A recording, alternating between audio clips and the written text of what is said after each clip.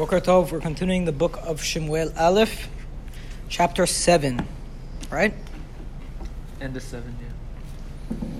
Shemuel gathered all the people at Mitzpah, and he told them to get rid of their Avodah Zarah. We knew that during Shemuel's lifetime, Vaynahu b'nei Yisrael acharei Adonai, b'nei Yisrael were drawn to God, but it seems like they still, even though they were serving God, they didn't get rid of all of the Avodah Zarah that was in their midst. So Shemuel gathers them to Mitzpah, which was where Yoshua fought one of his battles. It was a very central location, a place of miracles for Bnei Israel, and a place where they had national gatherings. And they make a big commitment where they get rid of all of their Avodah Zarah. While they're there, the Pelishtim see them, and they say, let's go and attack. So the Pelishtim go, and Bnei Israel say to Shemuel, do not be quiet, please cry out to Hashem, and He will save us from the hands of the Pelishtim.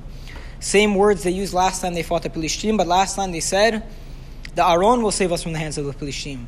This time they have the Aron, and they say, Shemuel, Hashem will save us from the Pelishtim, so they've learned their lesson.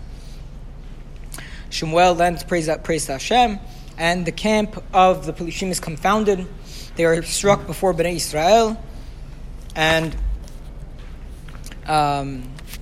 Shemuel puts a stone called Even Ha'azer in the place where was that?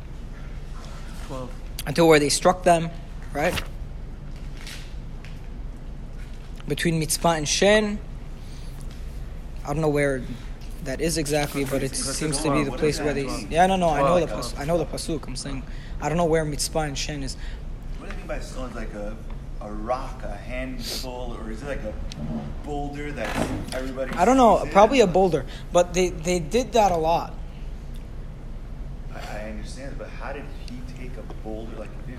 Do you remember the last time we saw stones being used for a thing? Gilgal. Yoshua, exactly. Gilgal. When they first stopped, they erected the stones from the Jordan. At the Yarden. At the Yarden, yeah, the Yarden stones. To remind the next generations that all... So they took stones out of the Yarden. Israel. They took stones out of the Yarden. No, that was the second time. That was Reuven, Gad, and Menashe. The first one that I was referring to was they took stones out of the Yarden. They took them to Gilgal and they set them up as a monument to remember the splitting of the Yarden. And Yoshua on his own took a few more stones and left them in the Yarden as a second reminder. And then Reuven, Gad, and Menashe took a stone and they made it. No, they made a mizbeh. What did they do? Well, maybe they made a mizbeh. I don't remember what they did exactly. They made an altar. It was an altar they made? The rest of Bnei Israel, like what the hell? 2.5 tribes, they made a place of altar that they couldn't do korbans, that you can see from across the river. Right. Pretty bad. Okay. So then the Pelishtim were humbled before Israel, and they did not come into Israel's territory any longer.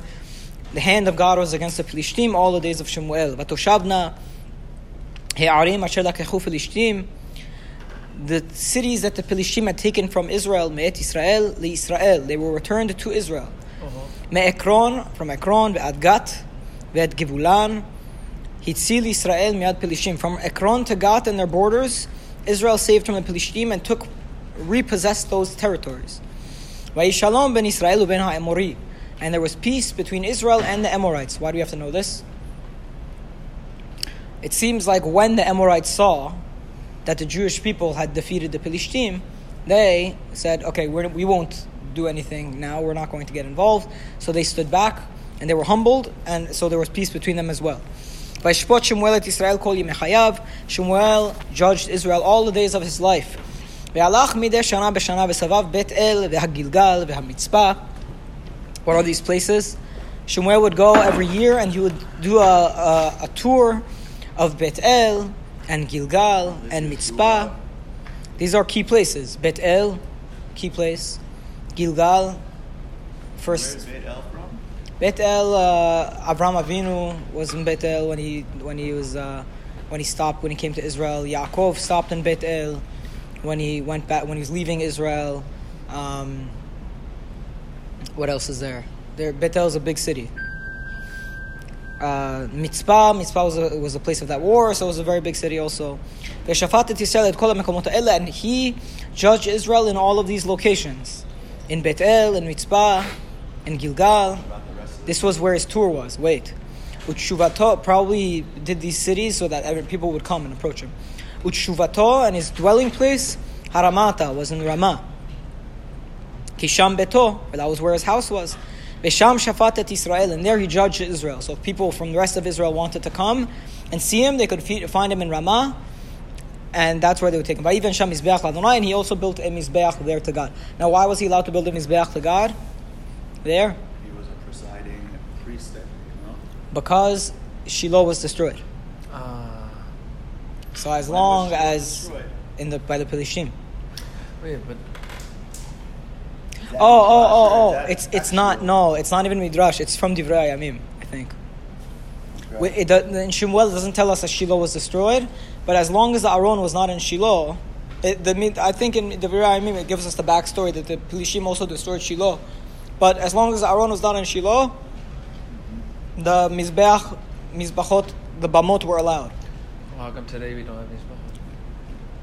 Today we are Tameh. Huh? You guys in a comment. Today we are Tameh.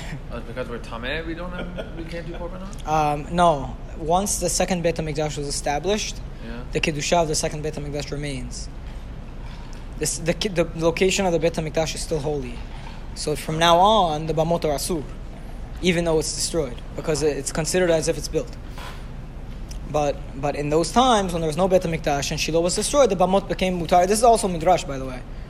Remember, because if you really want to look at the Tanakh closely, and you try to hold Tanakh to the standard of there are no Bamot allowed anywhere, we had a few questions. Rough. It's rough. There are a lot of places where it seems like they were doing There was Bamot. one last chapter where he made a Mizbeach just in the middle of nowhere. I think it was in Mitzvah. In Mitzvah. But this was the question that we had before that we asked Rabbi Eli. And he said, if you're going to burn the entire thing to God, then it's okay. No, I don't remember. I remember I didn't like the answer. I know you didn't like the answer, but it wasn't. I'm saying it's not so compelling. It's hard to understand. They can't partake in it themselves, but they burned the entire thing to God. Right. Okay. So anyways, he would go. So basically, Shemuel would do a tour in the main cities of Israel, and he dwelled in Ramah. The Chachamim say that anywhere he went, here, any place that he would go, he took his house with him. He wouldn't benefit from anybody wherever he went. He wouldn't take anybody's food. He would pay for himself for all of his tours. He never accepted lodging anywhere without paying for it. He never did anything other than with his own money. Whenever it says Ki Sham Beto, it's referring to Sham not only in Ramah, but every place that he went, he took his house with him, meaning he paid his own way. That goes to show that Shemuel was a very, very exemplary leader, and that he did not take any bribes, or he did not take any money from anyone, or he was not dependent on anyone. He paid his own way, and he didn't make anybody's life difficult. How did he get paid? Where is his source of income? I don't know. Vayiven Sham Mizbeach Ladonai, and he built a Mizbeach to Hashem. Mayom shenechrav Shiloh, on the day that Shiloh was destroyed, Hutru Bamot. The Bamot became Mutar. Then that's why he made his Bama there. And yeah. Okay, next. So that's that discussion. Chapter 8. Vahi kasher zaken Shemuel vayasam et banav shofetim l'Yisrael. When Shemuel got older, he made his sons leaders of Israel. Vahi Shem beno ha-bechor Yoel. His first son, the oldest, was Yoel. V'shem mishnehu Aviyah. And the second was Aviyah. Shofetim bi-Beersheva. They were judges in Beersheva. Now where is Beersheva? It's south of Israel. Mm-hmm. And that's one of the things that Chachamim say that was a mistake, because they should have been more central. Why are you judging Israel from the south? What happens if some Jew lives in the north? You have to come all the way to the south to get judgment? It's not a good place for a leader to set up shop. You want to be in a place where people have access to you. You're not like it's not like you're some person who's not inaccessible because you're too good for everyone. Leader of Israel is a servant of Israel, so he should be somewhere in the middle. See, and it shows. Look at the Radak; it's beautiful. It wants to show us that Yoel and Aviyah, these two sons of Shemuel, did not go in the way of their father.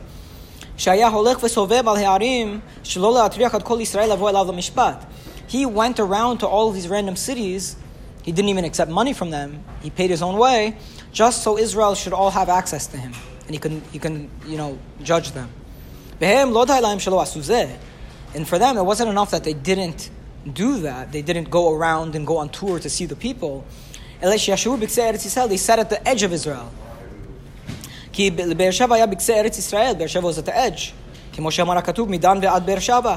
כי אלה שתיהן היו קצות ארץ ישראל, ועדיין אילו היה אחד יושב בדן והאחד בבאר שבע, לא היה רע, אבל שניהם היו שופטים בבאר שבע. And if let's say one of them would have gone to the south and one to the north, it would have been great.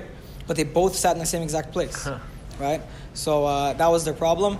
והתקבצו, זן ולא הלכו בניו בדרכיו, they did not go in his way, they did not go in Shemuel's path. והיטו אחרי הבצע, and they went after bribes, so they went after money, and they took bribes, vayatu mishpat, and they corrupted justice. Okay, so that's like bad. That's in the Tanakh, or is that? That's here. I'm reading a pasuk Gimel.